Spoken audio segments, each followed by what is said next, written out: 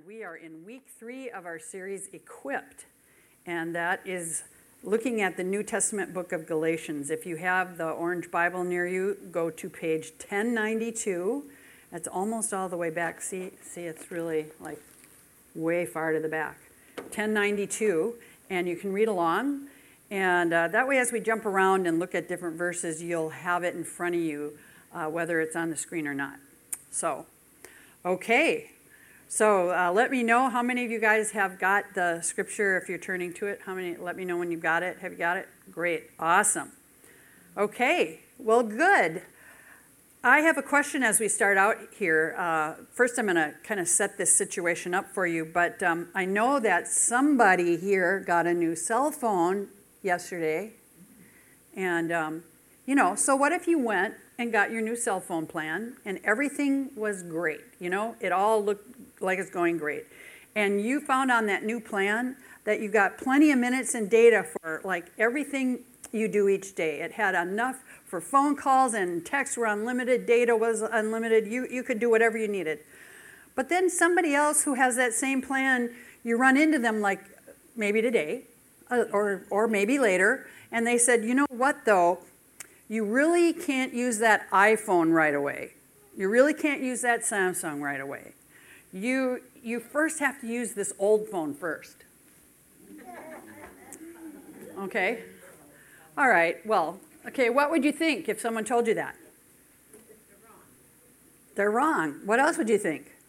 I don't want to listen to them. You wouldn't listen to them. What else? I don't like it. I don't like it. You'd think, why do I have to go back and use that old thing? That clearly wouldn't work that well right now, right? Okay.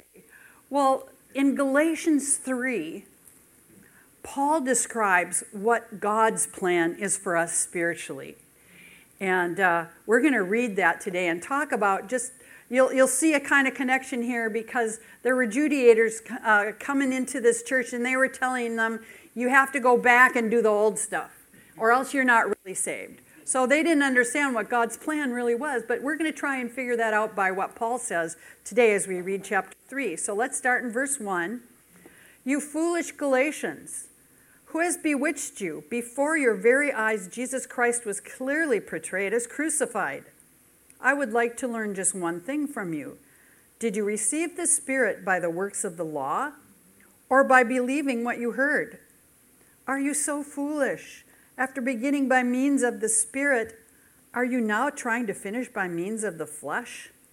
Have you experienced so much in vain, if it really was in vain? So again I ask, does God give you his Spirit and work miracles among you by works of the law or by your believing what you heard? So also Abraham believed God, and it was credited to him as righteousness. Understand then that those who have faith are children of Abraham. Scripture foresaw that God would justify the Gentiles by faith and announced the gospel in advance to Abraham. All nations will be blessed through you. So those who rely on faith are blessed along with Abraham, the man of faith. For all who rely on the works of the law are under a curse. As it is written, cursed is everyone who does not continue to do everything written in the book of the law. Clearly, no one who relies on the law is justified before God, because the righteous will live by faith. The law is not based on faith. On the contrary, it says the person who does these things will live by them. Christ redeemed us from the curse of the law by becoming a curse for us, for it is written, cursed is everyone who is hung on a pole. He redeemed us in order that the blessing given to Abraham might come to the Gentiles through Jesus Christ, so that by faith we might receive the promise of the Spirit. Okay, let's just stop there for a moment and talk about that. So one of the first things you notice is these words here that Paul uses at the beginning of this chapter are pretty strong. He's going, you foolish people. And he's saying, who bewitched you? In other words, who put a spell on you? He's like, I can't believe that you are thinking what you're thinking right now. And the Hebrew word for foolish, which can mean not thinking through something, and bewitched, which means you're under a spell so you can't reason properly, are Paul's way of saying that he's saying you're not really seeing the folly of what you're believing from these people. And you're going along with people who've been telling you stuff that's not right. And he contrasts what the Judaizers have been telling these people with the truth that Paul had taught them earlier. That Jesus Christ was crucified for their sins. They didn't have to earn this thing. They had to trust in Jesus Christ. That they received the Holy Spirit after their salvation by believing what they heard, and not by the works of the law, not that they earned it. And he's saying, are you foolish enough after starting this wonderful journey of salvation, of faith in Jesus Christ, living by the Spirit, equipped and guided by the Holy Spirit, and now you're turning to works of the flesh? In other words, now you're turning to trying to earn it? And in verse 4 he asks, did they receive their first faith in vain? He's saying, did you do this without purpose? Did you do this for no apparent reason? Did it mean nothing? And did God give them his Holy Spirit and work miracles? So he's saying, he's putting out all the stuff that happened while he was there.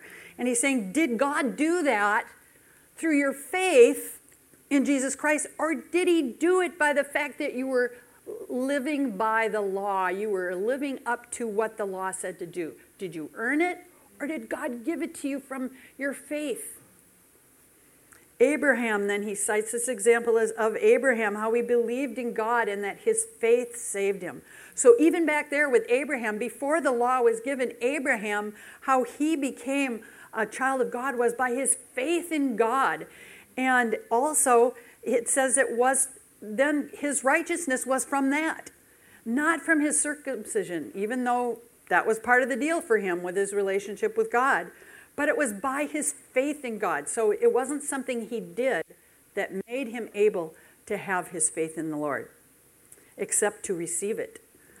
All the scriptures, the word of God prophesied, and this part that was given to Abraham, it prophesies that the Gentiles would also be people of faith and receive what Jesus Christ had when this would happen. It was foretold to Abraham. It said to him, all nations will be blessed through you. So it's saying the reason people will come to know the Messiah is going to be through the family line of Abraham. And then in verse 9 it says, those who rely on faith are blessed along with Abraham, the man of faith.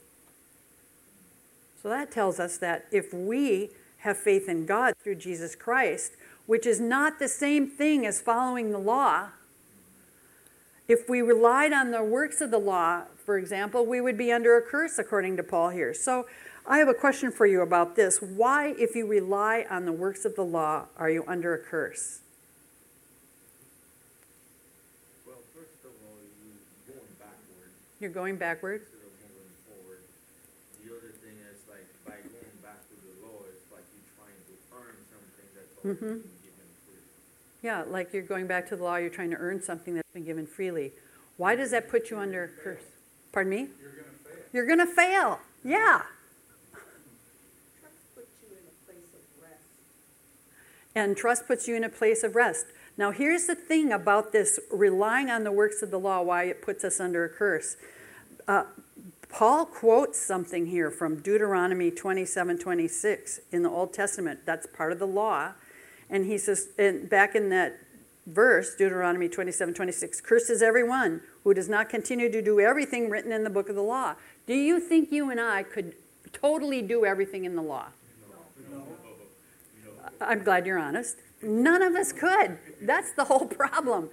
And what that means, the curse of relying on the law, is the curse of sin, because that ends in judgment. In other words, we can never be holy enough for God. We can't do that whole checklist.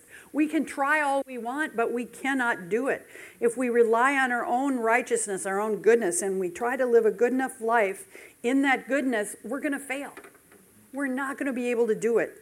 Our righteousness, therefore, has to be the righteousness of Jesus Christ, the perfect person, the perfect Son of God. No one is justified by the law, Paul says, before God. In other words, we cannot be justified by the law. In other words, we can't live it all well enough, do everything, never sin, and then be justified by that. That is totally impossible. And God kind of knew that, because even back with Abraham, those people in the Old Testament didn't rely on the law. They kept the law, but what they had faith in was God and a future Messiah. Well, you're kind of putting the law above God. You know what I mean? Right, exactly. That's getting in the way between you and your faith. Yeah, you're putting yourself, the law above God, if you're relying on that. That is so true. So if we can't earn our salvation, which by the law, because that's external, that's performance driven, it's our works. It's like having a checklist that you say every day, I've got to do this, and got to check all those things, make sure you did everything in your own power if you're following that. And if we can't do that, then indeed we are cursed. We're going to face judgment. Ephesians 2:11-13 says, therefore remember that formerly you who are Gentiles by birth and called uncircumcised, by those who call themselves the circumcision, okay, that's the group that was in this church in Galatia, okay, which is done in the body by human hands. He's saying, it's not even something God does to you. It's something that God has people do, but it's not a thing that's gonna, it's not like God did it. He says, remember that at that time you were separate from Christ, excluded from citizenship in Israel, and foreigners to the covenants of the promise, without hope and without God in the world. But now, in Christ Jesus, you who were once far away have been brought near by the blood of Christ. You see, it's not by the law that we're brought close, but it's by faith in Jesus Christ, by the blood of Jesus on the cross. That's what we're celebrating when we celebrate communion. So Jesus it tells us in verse 13, he took the curse of living by the law and the failure that we have when we try to live up to it. He took that curse on himself on the cross for us. And the reason Jesus could do that was because he is the Son of God. He lived a perfect life. He was the perfect sacrifice for us. And we trust in his righteousness and not our own. So none of us can live a righteous enough life. Even the most wonderful person, think about it, even somebody who you think of, they're like you would say maybe they're a saint. They're so good. Even that person cannot live up to the works of the law enough that the law would justify them. To be accepted by God in their works. Praise God, we don't depend on that. We depend on Jesus Christ. We come to God through what he did for us, and we accept Jesus Christ as our Lord and Savior. And we rely on his righteousness, not our own. It's by faith that we come to Jesus. And it's by faith in God and his provision of a future Messiah is what the Old Testament did. And all the sacrifices in the Old Testament pointed to, including how the temple and tabernacle were built, all that pointed to a future Messiah. So even then, they weren't trusting in the law. They were observing the law, but their trust was still in Jesus Christ and a future Messiah. After Jesus Christ's death and resurrection, that's who we look to. So both the Old Testament and after Jesus' death and resurrection, they look to Jesus and his death on the cross. So let's read on then and see what else Paul has for them, reading verses 15-26. Brothers and sisters, let me take an example from everyday life. Just as no one can set aside or add to a human covenant that has been duly established, so it is in this case. The promises were spoken to Abraham and to his seed. Scripture does not say, and to seeds, meaning many people, but and to your seed, meaning one person, who is Christ. What I mean is this. The law, introduced 430 years later, does not set aside the covenant previously established by God and thus do away with the promise. He's talking about that covenant, Abrahamic covenant. For if the inheritance, which is what he's talking about with Abraham, if the inheritance depends on the law, then it no longer depends on the promise. But God in his grace gave it to Abraham through a promise. Why then was the law given at all? It was added because of transgressions until the seed to whom the promise referred to had come. The law was given through angels and entrusted to a mediator, A mediator, however, implies more than one party, but God is one. Is the law therefore opposed to the promises of God? Absolutely not. For if a law had been given that could impart life, then righteousness would certainly have come by the law. But Scripture has locked up everything under the control of sin, so that what was promised, being given through faith in Jesus Christ, might be given to those who believe. Okay, that's kind of a lot right there. It's kind of like a theology lesson, isn't it? All right. So as we're looking at that, Paul says if you have a human covenant, kind of like a contract, okay? And he said it's duly established, which means it's ratified, it's confirmed, both parties have signed on it, and all the parties involved in this covenant, this contract, are bound by it. In the same way, he's saying God provided a covenant with us, but it cannot be set aside. There's a promise from God that doesn't depend on the law. And the promise is spoken to Abraham of blessing, of an inheritance, eternal life, and a promised land are for us too. Now, it's not the same way as when they had the promised land was an actual piece of land where Israel is today. Our promised land is our time in eternity with the Lord. So he says, this law was given to Moses 430 years later. But it didn't change anything about the covenant that God had already made with Abraham. It didn't cancel it. It kept it in place. And he's saying God's grace gave it to us. God's covenant and promise point to the Messiah, to Jesus Christ. So then the question is, why even have the law? I mean, it's like if we're not going to be like depending on that for righteousness, why do we even have it? It gives us boundaries, right? Yeah, because it shows us too, according to what Paul said, it shows us the need we have for a Savior. Because we can't live up to all that big checklist, We need somebody else who did. Who is the Son of God? Who is the perfect one? And so it showed us the need for what Paul is calling the seed or the Messiah. And he says the law, when it was given, it was ordained through angels and given to a mediator. And it's talking about Moses, how, remember, Moses would interpret the law and give the law to the people. And then after his death, it went on down through all the high priests, and all of them were the mediator. They were the ones who would go into the temple, and they would offer sacrifices for the people. They were mediators between God and mankind. But the problem is, he's saying, this is a human person. These are human people. And God, though God is not. Jesus is God. And so therefore, what we have are imperfect people until the time that Christ came. And then now Jesus is our mediator. We don't have to go through somebody else to get to God. We go through Jesus Christ, who is the Son of God, who is God, to get salvation. We put our faith in him. And now the people reading this letter might be thinking that Paul is telling them the law is opposed to the promises of God, that it's against it. Somehow it works against what God was doing. And he's saying, never, no, don't throw out the law. No, absolutely not. God's purpose was never with the law to impart eternal life, to impart righteousness. Otherwise, he's saying it would have come through the law. And out of the law, he says there, it would have emerged righteousness. And we know that it didn't. He's saying that was never God's purpose in giving the law. So what was the purpose? He says in verse 22, Scripture locked up everything under the control of sin until the faith to come was revealed. God's word, the Scripture, showed how everything's under the control of sin. It didn't create the sin.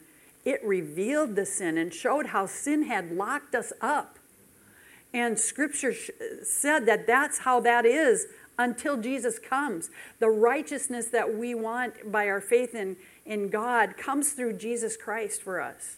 So then how, it showed how everything's under this control of sin until the faith in Jesus Christ. So another question here, how do we see that in our own lives? Do you see that in your own life?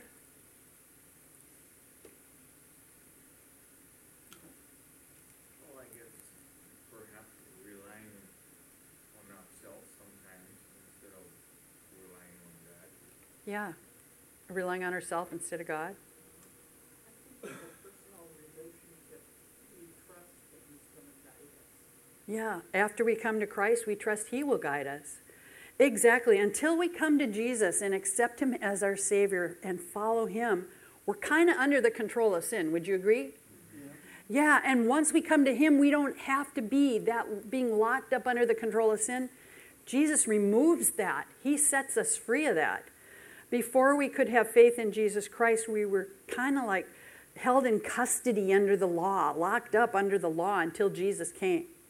And the actual way to describe kind of what the law is like, he says in verse 24, the law, he says, was our guardian, but really when you go back to the original Greek, that word is better translated as tutor, but probably like a tutor of a subject, like when you're in school and you need help and you have a tutor explain it to you. That word tutor or guide or guardian, the tutors back in that time of the Greeks and the Romans had trustworthy slaves. They would have a slave that they really trusted with their kids, and they would have this slave be the tutor. So that would be an educated person who was a slave of the family, a servant of the family, and they were given the duty of supervising the life and the morals of their minor-aged children. And those children were not allowed so much as to step out of the house without these tutors. They would go with them everywhere until the children became adults. And that name, tutor, carries with it the idea of being a stern enforcer of morals. So here's how the comparison is. The Mosaic Law is like a tutor because it shows us what sin is. It trains us to realize what is sin. The things that God says, don't do those, we realize, oh, that's sin.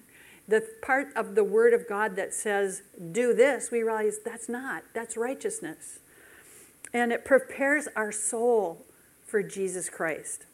Those who have learned by experience with the law that they're not good enough, which is me and everyone in this room probably, learned that we're not good enough and we can't be saved by our works. We welcome that salvation. And we receive that when we receive Jesus Christ and what he did for us with his death and resurrection.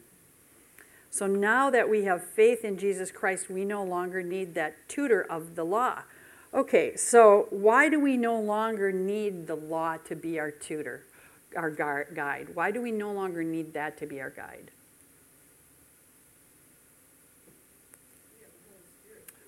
We have the Holy Spirit to be our guide. That is exactly it. And Jesus said he's going to guide you, he's going to teach you, he's going to reveal things to you. So the Holy Spirit is our guide now, not the law. Okay, so why should we know the law? Should we? Why should we know it? Because I think the law reveals a lot about ourselves and our sinful nature.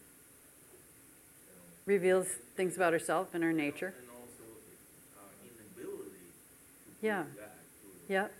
But I'm talking about once we become a follower of Christ, why should we know the law? Or let me say it this way. The law really is like the first part of the Old Testament where God says what he wants and doesn't want, Why would we want to know that? The law wasn't abolished with the new covenant, but it gives us a guideline, Gives us guidelines, right? Yeah. Helps us to know how to serve God, how to please God. Helps us to know what God says will please him. Expectations. His expectations, yeah. It helps us know what the will of God is for us. And here's the thing, it's kind of, Don't want to put that above God. right, we don't want to put it above God. That is exactly right. But what we know about it, it's God says his word is kind of like him. So when we take his word, it's like him talking to us.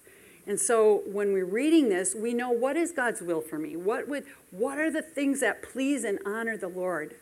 And that's why we want to know that, because how can the Holy Spirit help us guide us and help us understand the scripture if we're not reading it? So we want to read the whole counsel of the Word of God.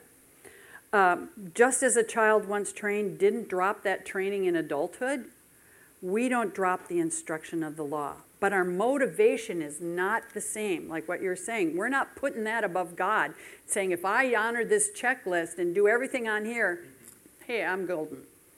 No. What we're saying is, I honor God. Through Jesus Christ, I have faith in him. And I come to God. I know God through Jesus Christ. I have that relationship with God. And I read the Word of God and honor Jesus Christ, God the Father, by doing the things that are in the Word of God. The law alone, though, just as Paul is saying, he's saying this is external. This is a thing that, a list to live by, a checklist. And when we're following Jesus Christ and are filled with the Holy Spirit, we don't need that to be our motivation because the Holy Spirit is going to guide us and show us the things to do. Have you ever been somewhere where you just felt like within you, don't do that? That's the Holy Spirit helping us to live a life that honors God.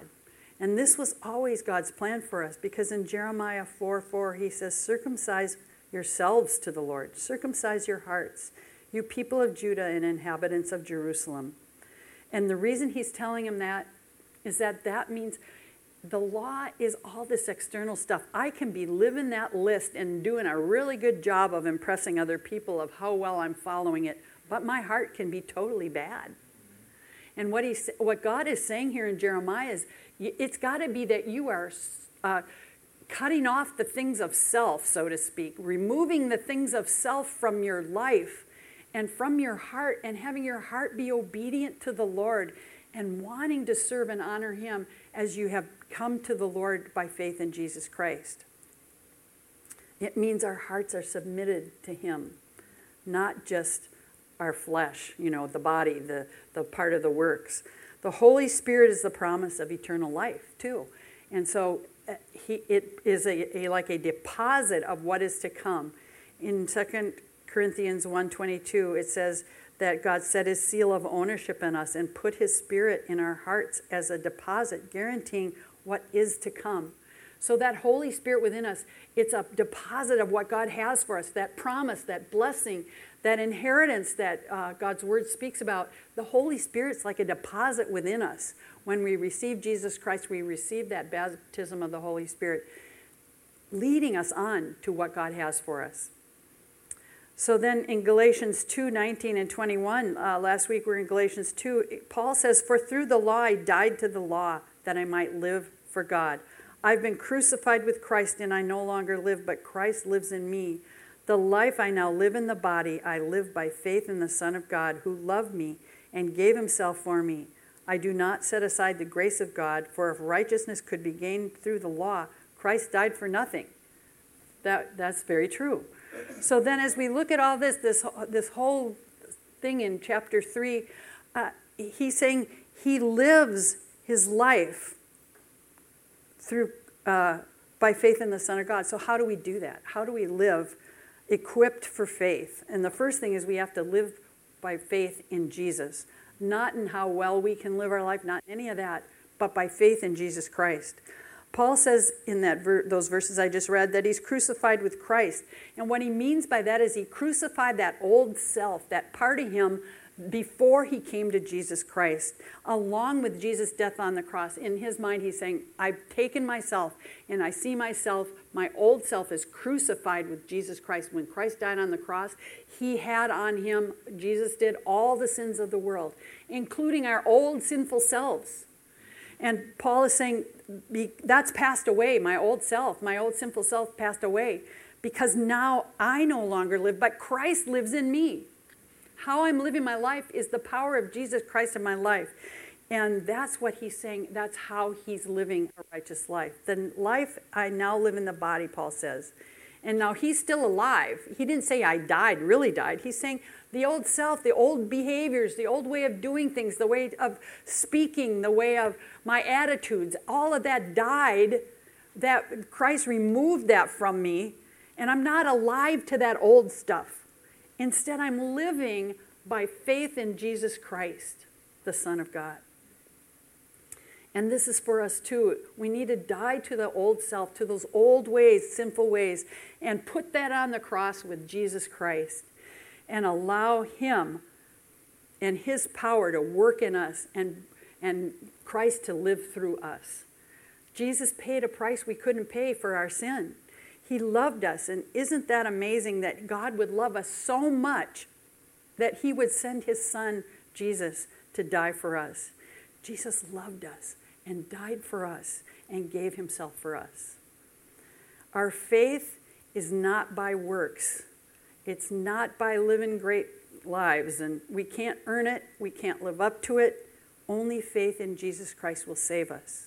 And that gives us that relationship with Jesus Christ, with the promises, with the covenant with him through Jesus, with the blessings.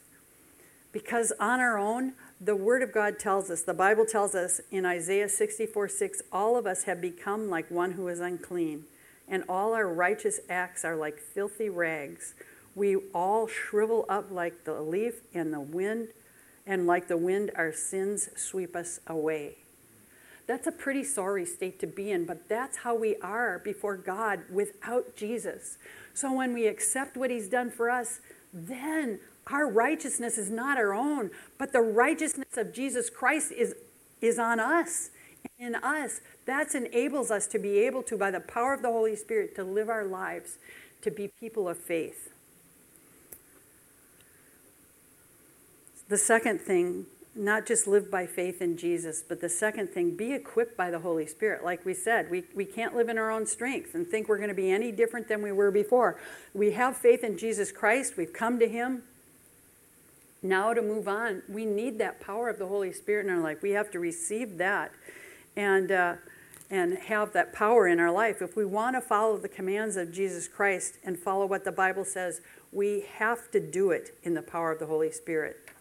Otherwise, think about this. Think about somebody out in the woods, lumberjacks, for example, out there, sawing down trees. Well, what if you were there and you saw this guy and he's got a chainsaw and it's not turned on and he's trying on his own strength to chop down the tree with the chainsaw? You'd be like, dude, turn the chainsaw on. Like, why are you working so hard when it could be so much better?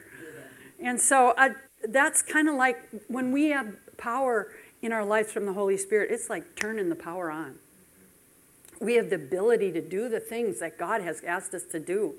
And we have the ability to follow Jesus Christ in all he's commanded us. And I'll tell you why we need that. Matthew 5:27-28, Jesus is talking to these people. He said, you've heard it said, you shall not commit adultery. He's quoting the law to him.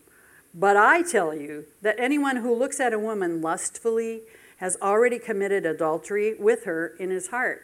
Whoa, that's pretty steep, right? He's saying not only don't do it, but don't even desire to do it.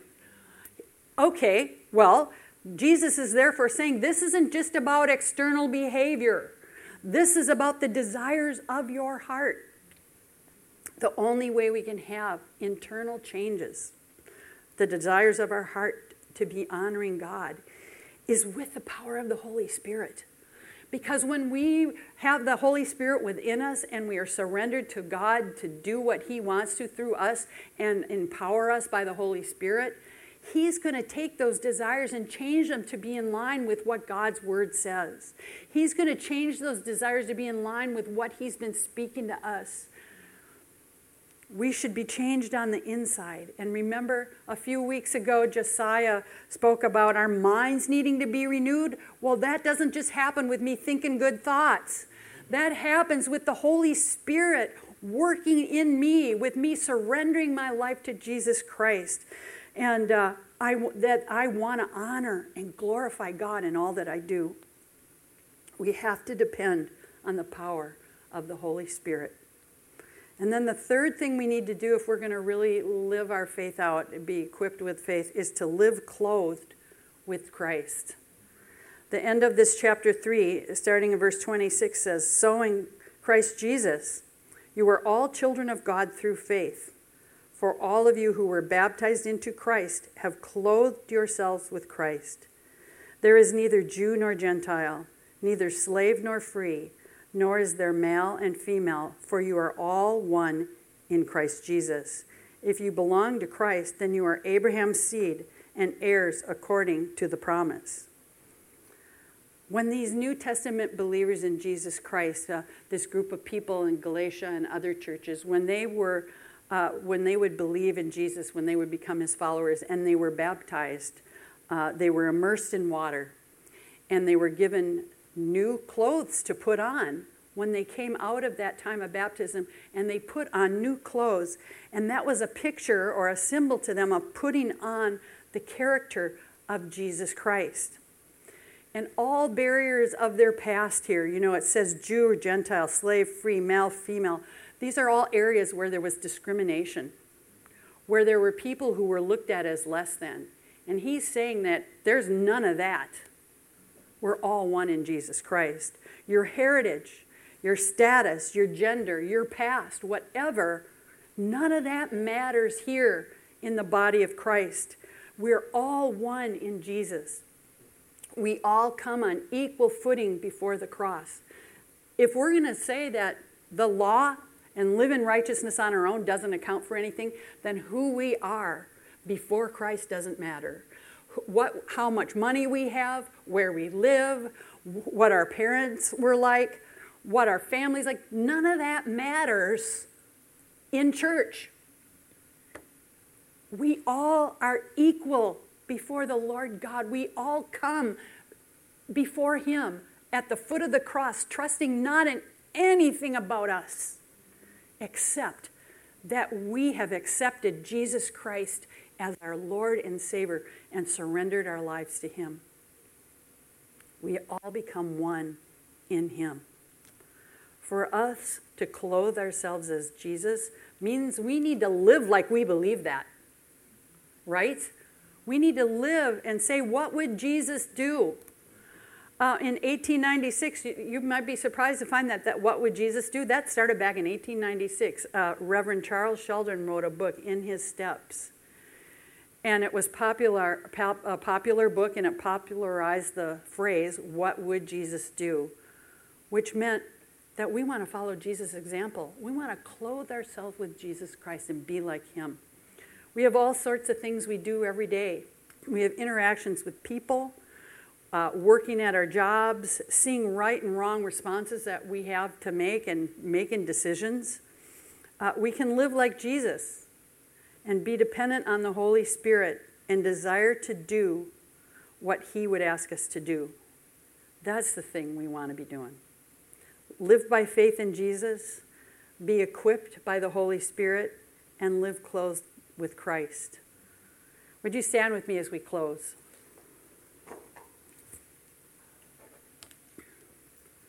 So I just ask you just to bow your head. We've talked today about how to live strong in our faith. And we've said we've got to be equipped by that Holy Spirit, by God's Holy Spirit. If you have not been filled with the Holy Spirit and you want to receive the baptism of the Holy Spirit, would you just raise your hand? Okay, thank you. If you've not been living your life as Jesus would, you realize, you know what, I guess I haven't been considering that. And you want to be clothed with Christ. You want to live as Jesus would. And you want to put on the character of Jesus Christ in all that you do. Would you just raise your hand? Thank you. Lord God, we just thank you that today this word is so clear. That it's not by anything we do before or after we become followers of Christ, that we earn anything. Lord, everything's such a gift to us. The gift of your Son coming to die for us and be raised from the dead so that we can have salvation through him by faith in him. Lord God, we thank you for the fact that we can live our lives by faith in Jesus Christ. We don't have to trust ourselves and our good works or any of that, Lord God. Thank you, Lord, that we can trust in the righteousness of Jesus Christ and receive that righteousness from him. Lord God, I thank you that we can be equipped by the Holy Spirit. You didn't just give us a chainsaw with no power. You gave us a life following Jesus Christ, and you gave us the power to do it when we accept that gift of the Holy Spirit, when we receive that baptism of the Holy Spirit, Lord God, I pray right now that you would just fill us up to overflowing with the Holy Spirit's power, from the top of our head to the soles of our feet. Give us wisdom, give us guidance, give us, Lord, understanding of your word. Father, I pray that we would listen to what the Holy Spirit tells us each day.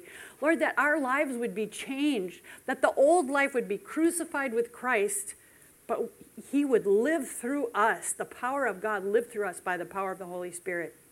Lord, that we would clothe ourselves daily with Christ, that we would want to put on that character of Jesus. Lord, that our desires would be changed, that our heart would no longer be like it was before we came to Christ, that our desire would be to serve you, Lord God, and honor you in all that we do. We thank you, Father, for the provision you've made for us. Lord, for the blessings. Lord, for the inheritance we have, as the Word of God tells us. Lord, for the fact that someday, prophetically, like, as we speak about that with a communion, that someday we'll be with you in eternity. And Lord, we just thank you for that when we trust in Jesus Christ, that you give us so much. We just thank you, Father, for all you're going to do in our hearts and lives. Lord, that you would just give us the ability this week to see things as you see them. Lord, help us to read your word with fresh enthusiasm. And Lord, that you would just, you say it's like spiritual food for our spirits. Lord, that you would just fill our souls and our spirits with what we read in that word of God, Lord, that you would just help us to grow in our faith and our walk with you. Worthy is the Lamb who was slain to receive power and wealth and wisdom and might and honor and glory and blessing. To him who sits on the throne and to the Lamb be blessing and honor and glory and might forever and ever. Amen.